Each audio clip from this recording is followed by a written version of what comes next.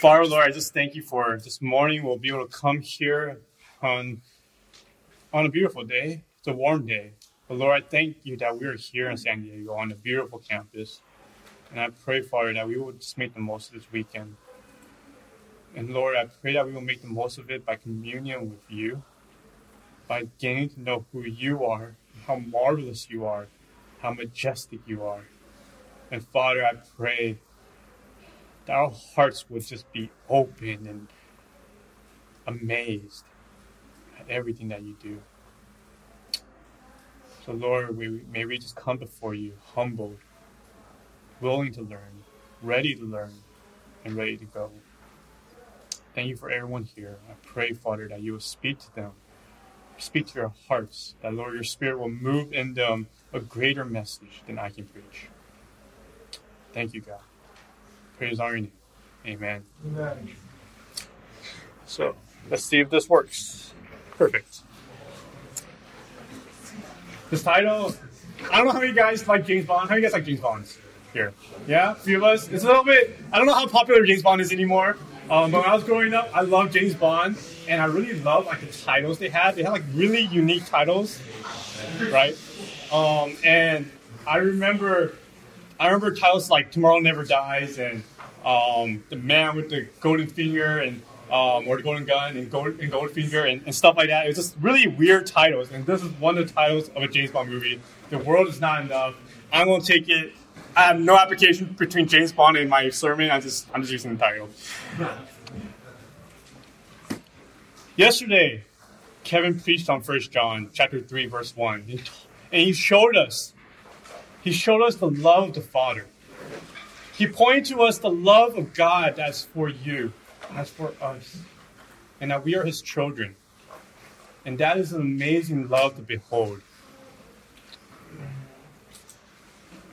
And he says, go see what kind of love the Father has for you. This morning, I'm going to be addressing the other side of the coin. The other side of the same coin. Right? If we are to gaze our eyes on the Father, the reason why there's such a command for us in the Bible is because our hearts and our eyes tend to be drawn towards something else. And that's something else the Bible calls it the world. We constantly have a love for the world. Our eyes are being drawn towards the world. And so, this morning, if we want to be faithful disciples of Jesus Christ, if we want to have a heart of a disciple, we have to understand first that we are to look and follow Christ and love God and see the love he has for us, but we must also understand the struggle that we have in this world. And so the main question I want to answer this morning is, why do we love this world? Why do we love this world so much? What is it about this world that draws us, that keeps us away from going towards Christ, that keeps unbelievers blinded in darkness? What is it about this world that's so enticing? But before I reach the passage, we're going to look at 1 John chapter 2. But before we reach there, I want to give some more context of what exactly is this world and who controls it. And to do that, everything in the Bible starts with Genesis. And so if you have your Bibles, go and turn to Genesis chapter 3.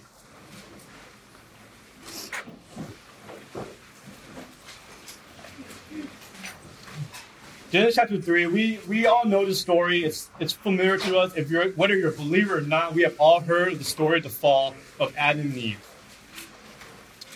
But I want to pick a few portions of this story that I find very important for us to know today.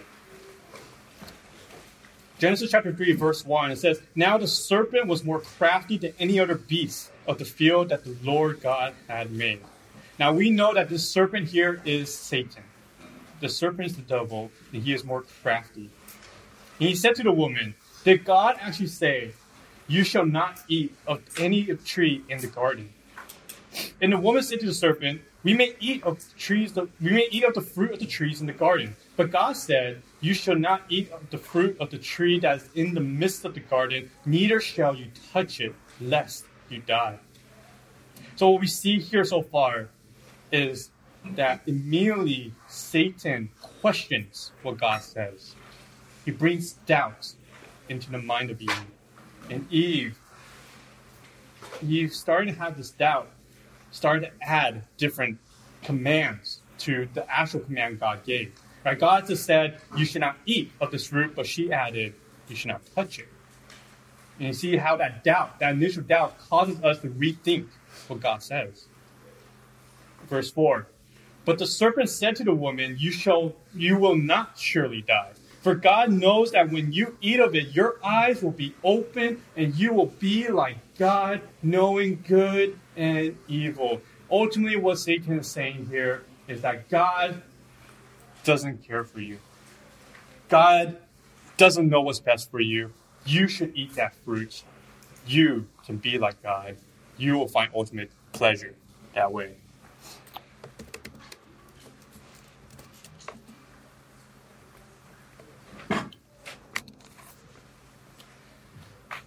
So, verse 6. So when the woman saw that the tree was good for food, and that it was delight to the eyes, and that tree was to be desired to make one wise, she took of its fruit and ate, and she also gave some to her husband who was with her, and he ate. Here we see then the heart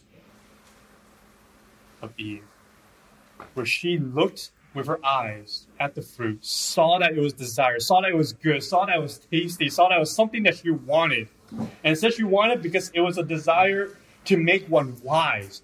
Ultimately, it wasn't just she was hungry, she ate it. She ate it because she wanted to be like God. She thought that she knew what was good for her, what was best for her. She fell for the lie that Satan planted in her head. So right from the start with the fall, we see that Satan lies and that this world is deceitful. And I want you to keep that fact in mind. Turn with me now to Matthew chapter 6.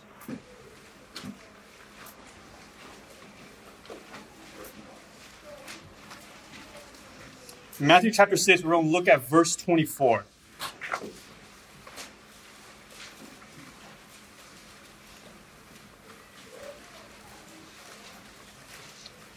Matthew chapter 6, verse 24. Here Jesus is speaking. This is part of the Sermon on the Mount. And he says this, no one can serve two masters, for either he will hate the one and love the other, or he will be devoted to the one and despise the other. You cannot serve God and money. Jesus, what he's saying here ultimately is that we all have a master. Though we live in a land that we say we're free to make choices, we're free to do what we want. Ultimately, what is true about every single human being is that we are all slaves. Right? In Romans 6, it said we are slaves either to sin or slaves to righteousness. Here in Matthew 6, Jesus says you have masters, and you can only serve one of them. Either your master is God, or your master is the world. And the way the world serves you as master is your love for money. And that's his example at the end. Those two cannot coexist. You cannot serve two masters. You can only serve one. Those two are opposed of each other. And so the second point I want us to remember about this world before we get into our passage is that we as human beings all serve a master. We all serve a master.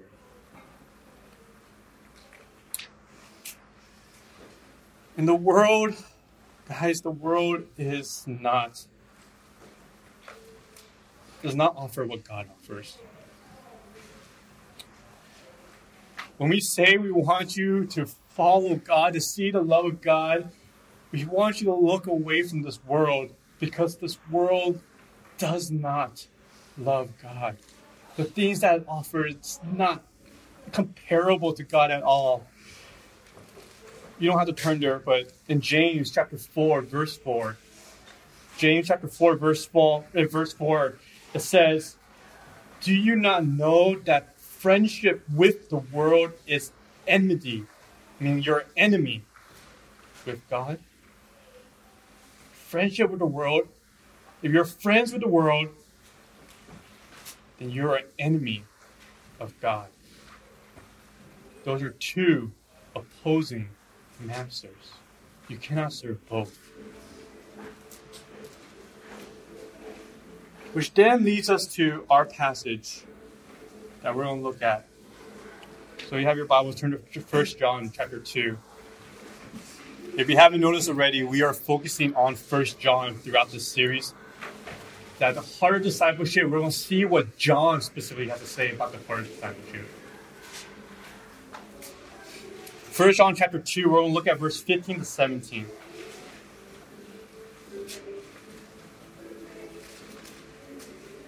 And this is what John writes.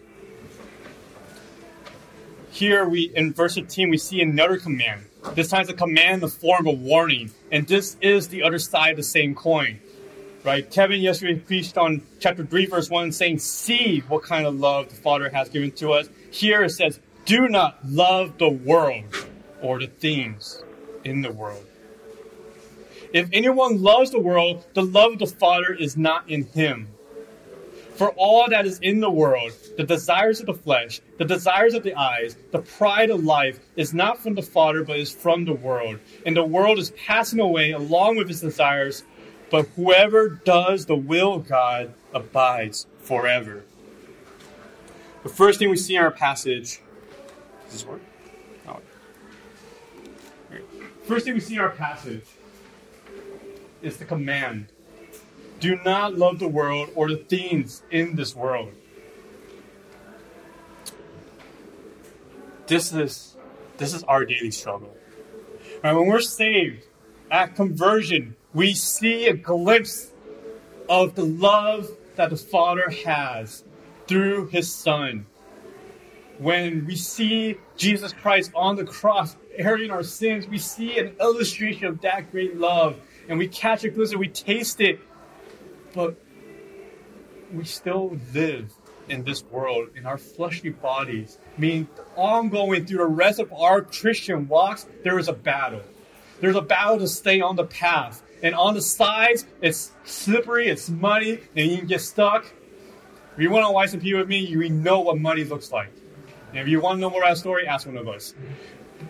Muddy means you get stuck. It means you take forever to get out of it. It means you can't walk along that path.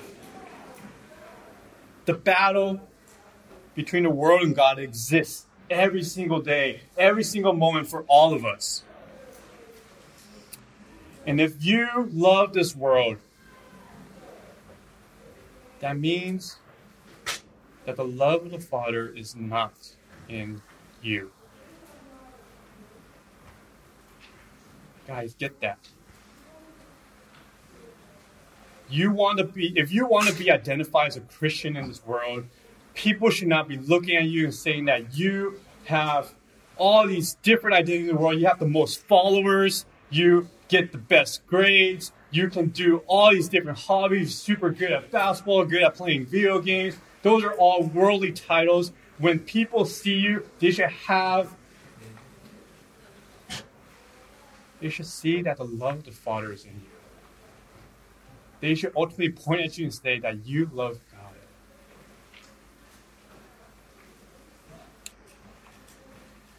But what is it about this world? Again, the main question I want to ask is what is it that's going on with our hearts? Why is this world so attractive? Let's take a closer look at verse 16, where we see the condition of our hearts. For all that is in the world, and note here that John, when we start listing off these things, all that's in the world, he lists off things of the heart. He doesn't actually list off things like wealth, money, titles. He lists off the desires of the flesh, the desires of the eyes, and the pride of life. Now, for some translation, the pride of life means the pride in possessions in this world. So what's going on here is that the things of the world isn't necessarily the things that are in the world, right? The fruit that God created, that itself isn't bad. It is the heart, the human heart, that causes that to be sin. It's the desires that we have for the world, have for creation, that we place above the Creator. And that is not what God intended creation to be. Those things are not from the Father. Those things are from the world. Meaning, the minute you exalt these things of the world above God, they are no longer from God. They are your idols, your selfish desires. Those are your sins.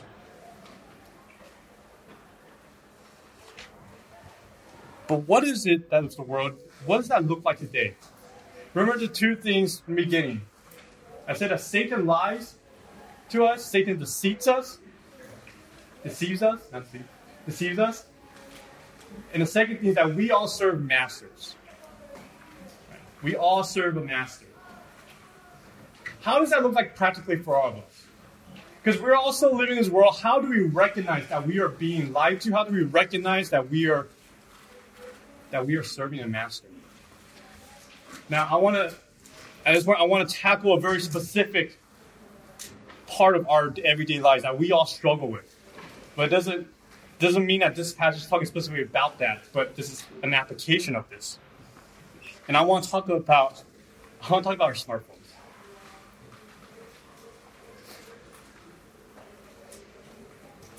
So we ask you guys to put away your cell phones. It's a rule. Smartphones are great. Again, nothing wrong with things of the world in and of themselves. It is the heart. But what is it about smartphones that causes us to be so attached to it? That causes us to be so that we need to hold on to it. I need to touch it. We need to check notifications all the time. Now, when I'm speaking to you guys, keep in mind I'm also speaking to my peers. I'm speaking to your counselors as well. So if you guys need to, rebuke your own counselors about their smartphone usage, go ahead. I'm enabling us to do that. All right. But we all, this generation, people, even our parents, I can see my mom constantly on her phone these days, typing away. And I'm like, who is she messaging these things to? She has more friends than I do. And I don't know what's going on. And there's something about phones that attracts us, that draws us in, that entices us. And I want to take us a deeper look into that. I want us to understand what is it about these phones, about specifically social media on our phones and video games on our phones, that really attaches to our hearts.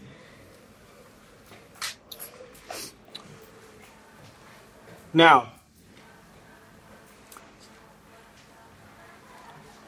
we all know that cell phones have control over us. I mean, how many of you guys just now feel the need to look at your phone? Right?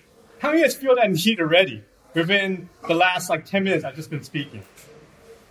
I mean, it's amazing what phones have done to us subconsciously. I mean, when we just go on with our days and we have nothing to do, we automatically just pull out our phones, turn it on, and look at it. And nowadays, people have been getting these weird vibration fields in their legs or from their person, and the phone is not even ringing at all. And they all think it's vibrating because our minds are tuned to want to feel that. We want notifications, right? You guys never felt that? Then I don't know what to say about you. What is it about that? We know our phones have attachment to us, and there's a tug of war in our heart that's saying that we need to put this phone down, but yet 10 minutes later we pick it back up, and there's a constant tug of war. What's going on here? Well, I wanted to let you know that this is not just a Christian problem. First of all, this is not just a Christian problem. This is a problem recognized by so many people in this world today. A lot of psychologists and scientists out there talk about this. All right. I remember reading an article. This is a long quote from the article. I remember reading about an article about a photographer, and he found this picture. He found this picture from a music festival in London. And in that picture, there's this one pop music figure. I don't know him. I couldn't recognize him. I know nothing about current pop culture these days. But he was in the middle of it, and surrounding him were all these people with their arms extending out. But as their arms extend out, they're not extending out to touch him. They're extending out to take a video or a picture of him. And that picture of those arms extending out to this artist, it made this person think. And this is what he says about it. He says, "It is such a remarkable foam zombie moment. Exactly like the Undead in movies, the fans are grabbing and crawling for the artist, but there is no eye contact.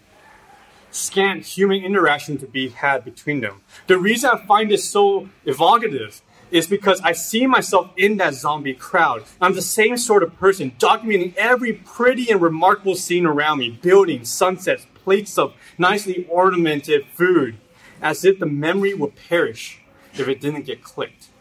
It's gotten so bad, I now realize I'm not really sure I'd be able to enjoy sightseeing without my phone. I experience a sense of approaching guilt or failure if I enjoy something and don't capture a photo of it." Ultimately, what this person is saying, I know there's a lot of big words. Ultimately, what this person is saying here is that people in this world can't seem to enjoy the moment for the sake of the moment anymore. They can only enjoy the world around them through the lens of their phone. People, I go to sporting events and I see people literally watching plays and games through their phone, videotaping it. They're not even watching it with their own eyes. They're watching it through their phone. What is going on with the world today? How many of us behave this way?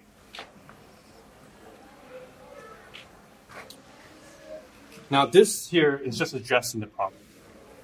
What I'm really interested in is getting to the root of the problem. What is it at the root that's causing us to be so enchanted by our phones?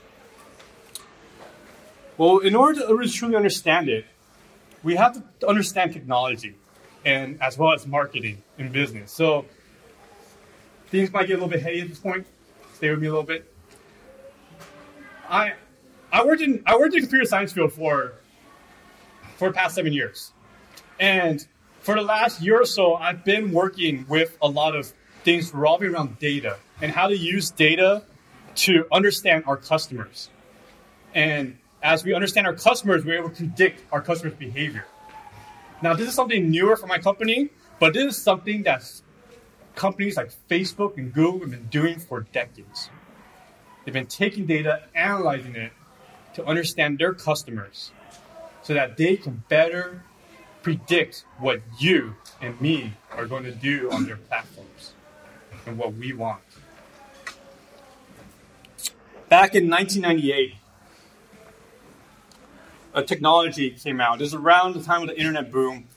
A technology came out called persuasive technology. And the way persuasive technology, what that is, persuasive technology, it's technology created to create an environment, to create a world where users who enter into this world are able to fulfill their desires. This is the quote.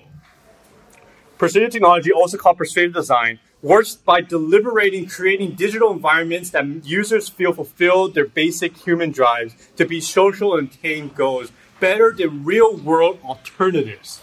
Meaning, persuasive technology wants to create a digital world where you think this world that you're in, this virtual world, is better than the real world around you. This is practically what's going on today.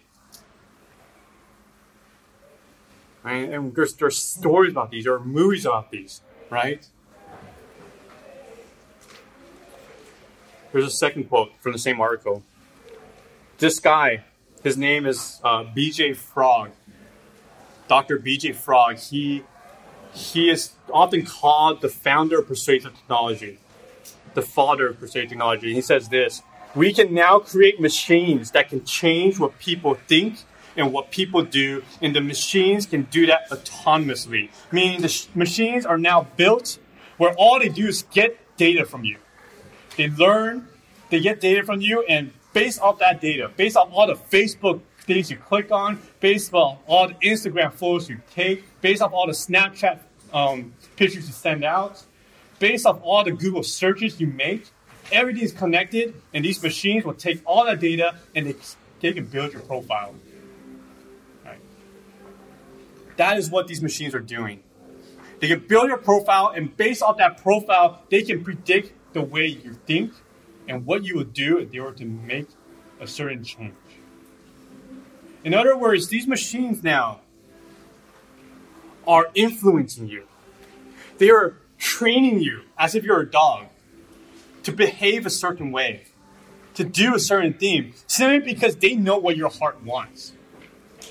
They can predict when you might become depressed, just based off what you're posting online. And based off how you might be, they might inject something that makes you happy, and that might make you go buy that one item or pay for that service. And that's marketing. And that's what's going on today. And that's what's going on your phones right now, at this moment. I don't even know if this is true, but I've heard rumors that your phone's mics are hearing every conversation we're saying right now. And that as we can talk about one thing over and over again, and sooner or later, you'll see on your Facebook feed ads for that exact same conversation that you have. Again, I don't know if that's completely true or not, but I don't doubt what technology can do these days.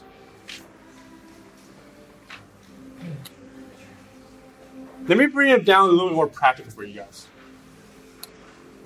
Guys, boys, your video games. You guys realize that programmers create video games understanding exactly the way you'll behave.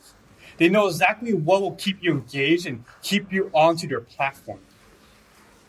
Here's a quote about video games for some programmers.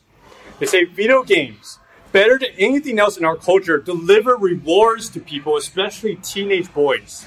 Teenage boys are wired to seek competency, to master our world and get better at stuff. Video games and dishing out rewards can convey to people that their competency is growing. You can get better at something second by second. Now, guys, this isn't written by psychologists. This isn't written by Christian pastors or scholars. This is written by people who are writing software. And they're writing your video games. They know what you want. They know that as guys, as males, we have this drive to be competent, to be powerful, to be a master, to be in control. They know that that's what we ultimately seek. Right? I know I feel that. I didn't necessarily grow up with smartphones, but I grew up playing a lot of basketball and basketball court. And I know that I love to win a lot on the basketball court. And my team is not winning, I get mad and I get frustrated. And I remember one time I was playing ball at school at Wana High, and we were playing against these bunch of scrubs. And I just thought that my team should be winning, and we should win. And we were down. We were down by 5. It was a game up to 11 by 1. And it was like 10-5. There was a game point. And I had the ball, and I just remember getting the ball stripped from me. I got frustrated, and automatically, subconsciously, I swung my arm and hit the guy.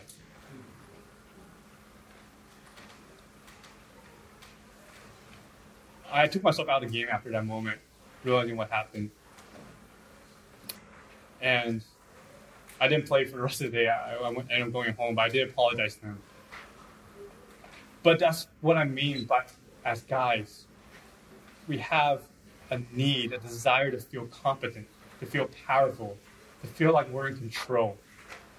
And programmers know this, and they're building games that feeds into that. I hear the big game these days is a game called Fortnite. Never played it, never looked at it. never seen a video of it, don't know what it looks like, but I've read about it. Minecraft I know about, but when I read about it, and I read about what the game is, I mean, it's just a game of battle royale of people exercising dominance over one another. It's a battle of our hearts to gain competency. You see then how the world is drawing our hearts. But not just for guys. I almost skip this quote. Not just for guys, but even for girls. Programmers know what you want too. Especially those who are on social media, who built social media platforms, those who built Facebook, those who built Snapchat, Instagram. I know they're all under Facebook now, but like those who built all those things, they know what you want.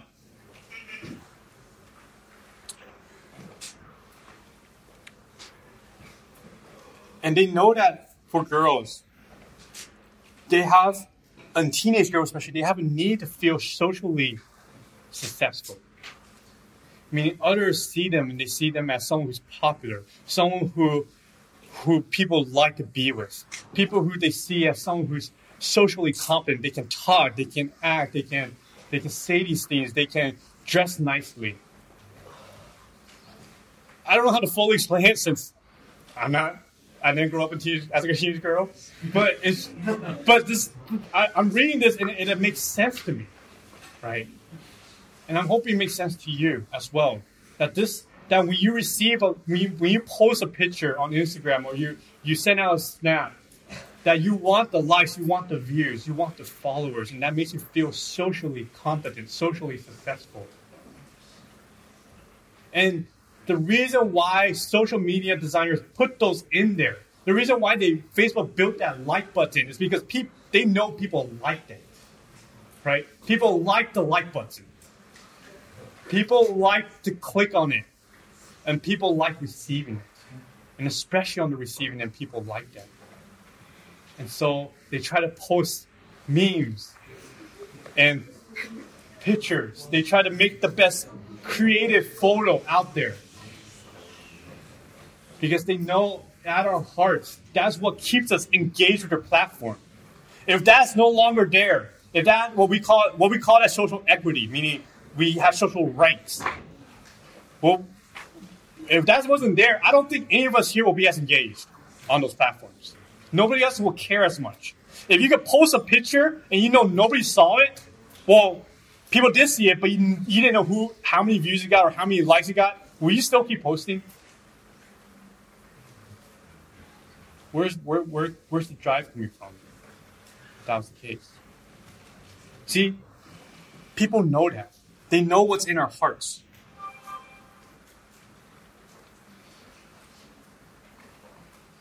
They know how to get your attention. They know how to keep you engaged. And what's really happening, guys, is that these programmers are deceiving you to thinking that you are acting on your own will. But in reality, they are the one controlling you.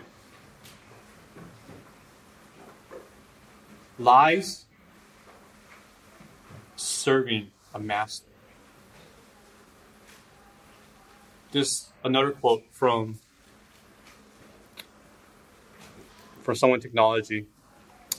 We have now developed a rigorous technology of the human mind that is both exciting and terrifying. We have the ability to twiddle some knobs in the machine learning dashboard we build, and around the world, hundreds of thousands of people are going to quietly change their behavior in ways that are unbeknownst to them, feel like second nature, but are really by design. That is what's happening with technology these days. When the smartphone was created, we were all excited by the ease of use of it. I remember my sister, before the first iPhone came out, was thinking, why can't we play music off our phones? Then I don't have to carry around two devices anymore. I don't carry around an iPod and my cell phone. And then the iPhone came out. And it was this amazing device of convenience. Everything in the palm of your hand. And we were excited about it. But software companies looked at that, and they're excited for a whole different reason. Because they know they can make money off that, off human desires, off human needs.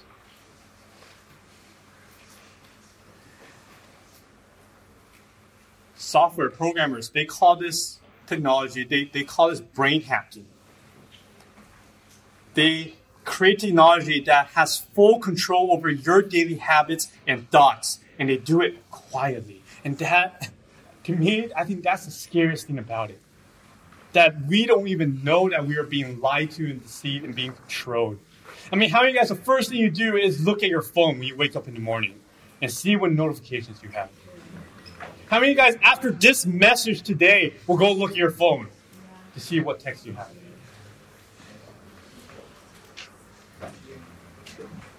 How are we so controlled by this? That when a video game says a raid is going to start at this time, we all block off that time period for it. Do we realize how much we are under control by these software out there?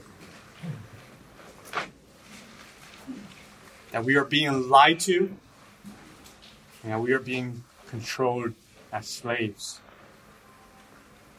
But ultimately, what that lie is, comes back down to our hearts. You see, even though these are all written by secular scientists out there, psychologists and programmers, even though they recognize that this is a problem, that even some of them who are programming these things, they understand how this technology works, and they feel bad that this is happening. I hear about this group in Silicon Valley that is starting this whole program to help people get off their cell phones. And these are people, and this company is built off people who used to work in Apple, who used to work in Facebook, who used to work in Google, and they left the companies because they realized that their technology they're building is harmful. And these are all secular unbelievers getting together. And they recognize the harm that comes to it, and they see it, and they recognize and they blame the technology that they built. They blame the companies leveraging it against humans. But let me tell you this, because the Bible sees it differently. The Bible sees it as the way 1 John 2 writes it in verse 16. That it comes from the desires of the heart, of the flesh, it comes from the desires of the eyes, and it comes from the pride of life, of possessions. Ultimately, that is what the problem is, guys. The problem is not the software you're touching. The problem is not your phones. The problem is not the video games you play with or the social media platform you're on. The problem isn't all that. The problem lies within your hearts. Your heart wants it. Your heart wants it. And as we continue feeding it through our eyes, it will continue feeding it to our hearts. The Bible even says that, right? The cell phone companies, smartphones, they're all about notification because why? Because they want your eyes to be engaged with it. They want your eyes looking at it. They don't want your attention to be off of it. The minute your eyes go away from your phone, that's the minute they lose you. They want to keep you on there 24/7. No wonder we're constantly looking at our phones. But in Matthew chapter 6, we looked at verse 24, but right before verse 24, in verse 22 to 23, Jesus says this about the eye. The eye is a lamp of the body. So if your eye is healthy, your whole body will be full of light. But if your eye is bad, your whole body will be full of darkness. If then the light in you is darkness, how great is the darkness? This is nothing new, guys. The Bible knows this and talks about this. It knows what happens when your eyes are engaged with something other than God.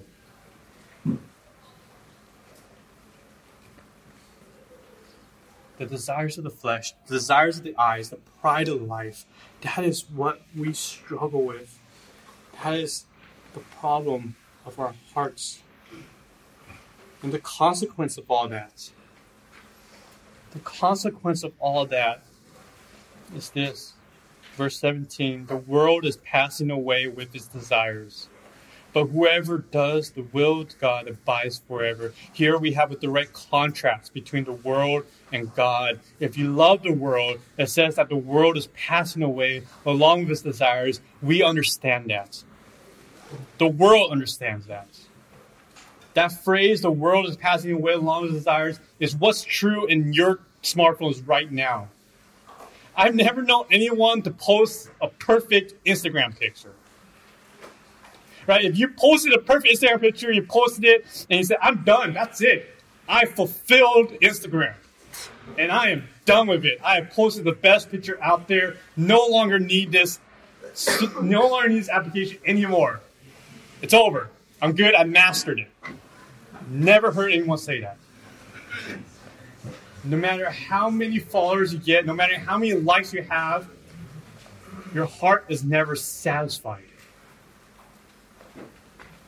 That pleasure, that immediate pleasure you get from all that disappears. Fleeting pleasures. The world is passing away with its pleasures, with its desires.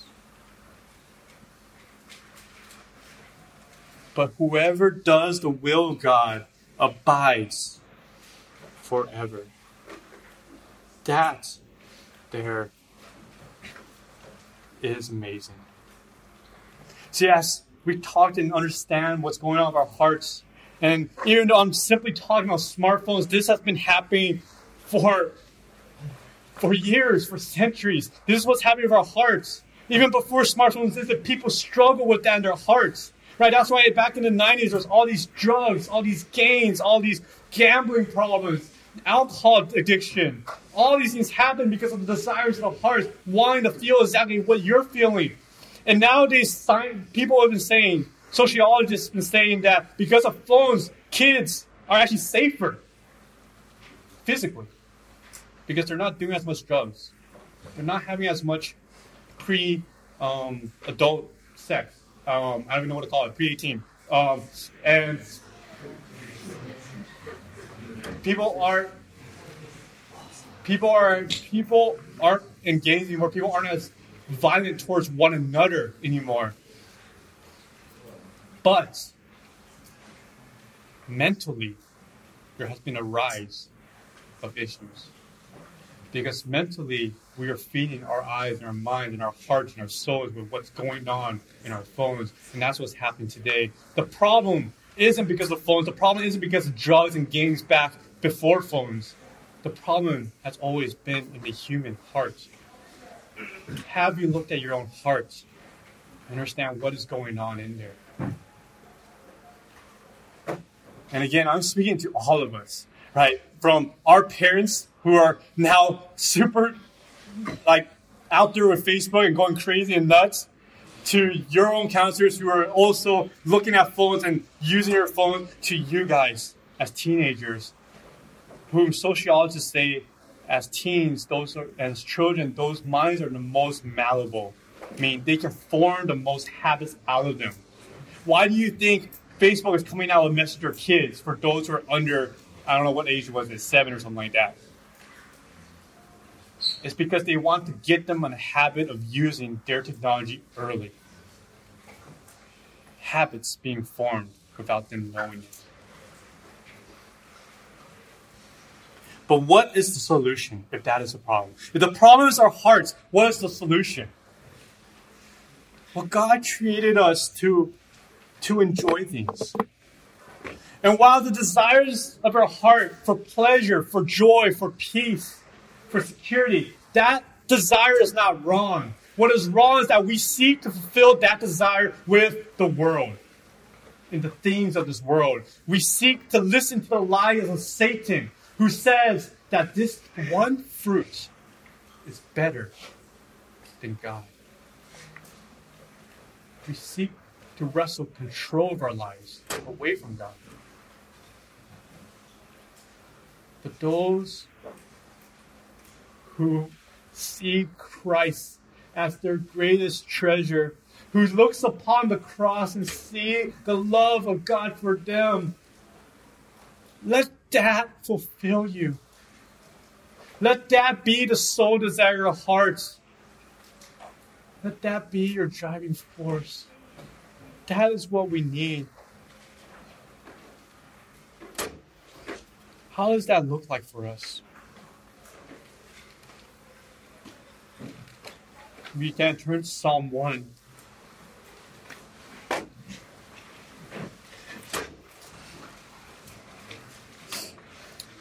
Psalm 1. I love this song. I want to read the whole thing. Psalm 1, verse 1.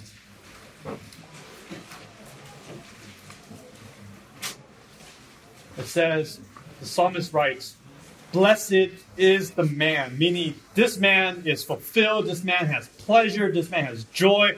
Blessed is this man. This man has it. Blessed is this man who walks not in the counsel of the wicked, nor stands in the way of the sinners, nor sits in the seat of scoffers, nor loves this world. This man who does not love this world. What does he do? It says verse 2, "But his delight is in the law of the Lord, and on his law he meditates day and night."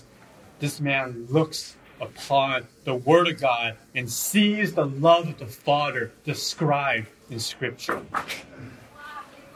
With our eyes reading, seeing, our eyes reading this text, seeing what love God has for us, that fills him, satisfies him, and he meditates on that day and night. Meaning the first thing he wakes up isn't to reach for his phone. The first thing he does when he wakes up is to pray and to reach for his scriptures. He is like a tree planted by streams of water and yields its fruit in its season, and its leaf does not wither. In all that he does, he prospers.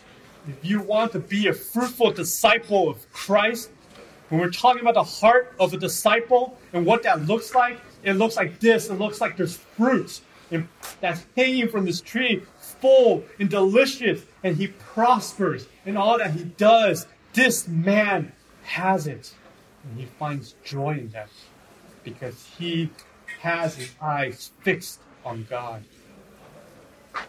The wicked are not so, are like chaff that the wind drives away. Therefore the wicked will not stand in the judgment, nor sinners in the congregation of the righteous. For the Lord knows the way of the righteous, but the way of the wicked will perish. The righteous, the one who does the will of God, will abide forever. The wicked, those who love the world, will perish, will not remain forever. Guys, friends, boys and girls, stop satisfying yourself with lesser joys of this world and start fixing your eyes upon the greatest joy and the greatest treasure of all, God and His love for you. Do you believe that God can fulfill all things for you?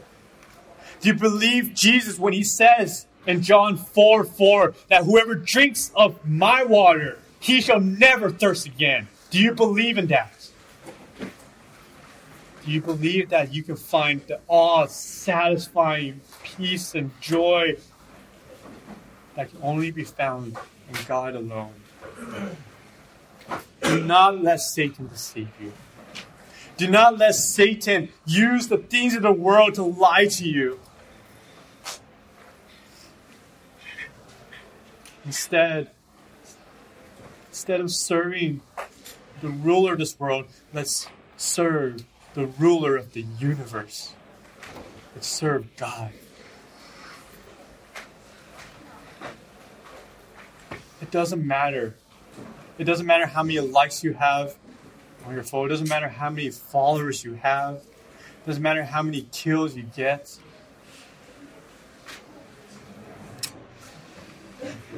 What matters most is whether or not you have a personal relationship with God. Because guys, when you die,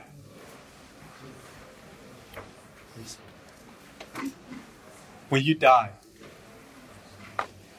you cannot take your followers with you to heaven. But when Christ dies, he can take his followers with him. Remember that. Be a follower of Christ. Be a follower of Christ. Seek God. Seek his will. Abide in him forever. Let me pray. Father, we thank you so much for your precious love that is perfect. And it covers our imperfections. What love is that?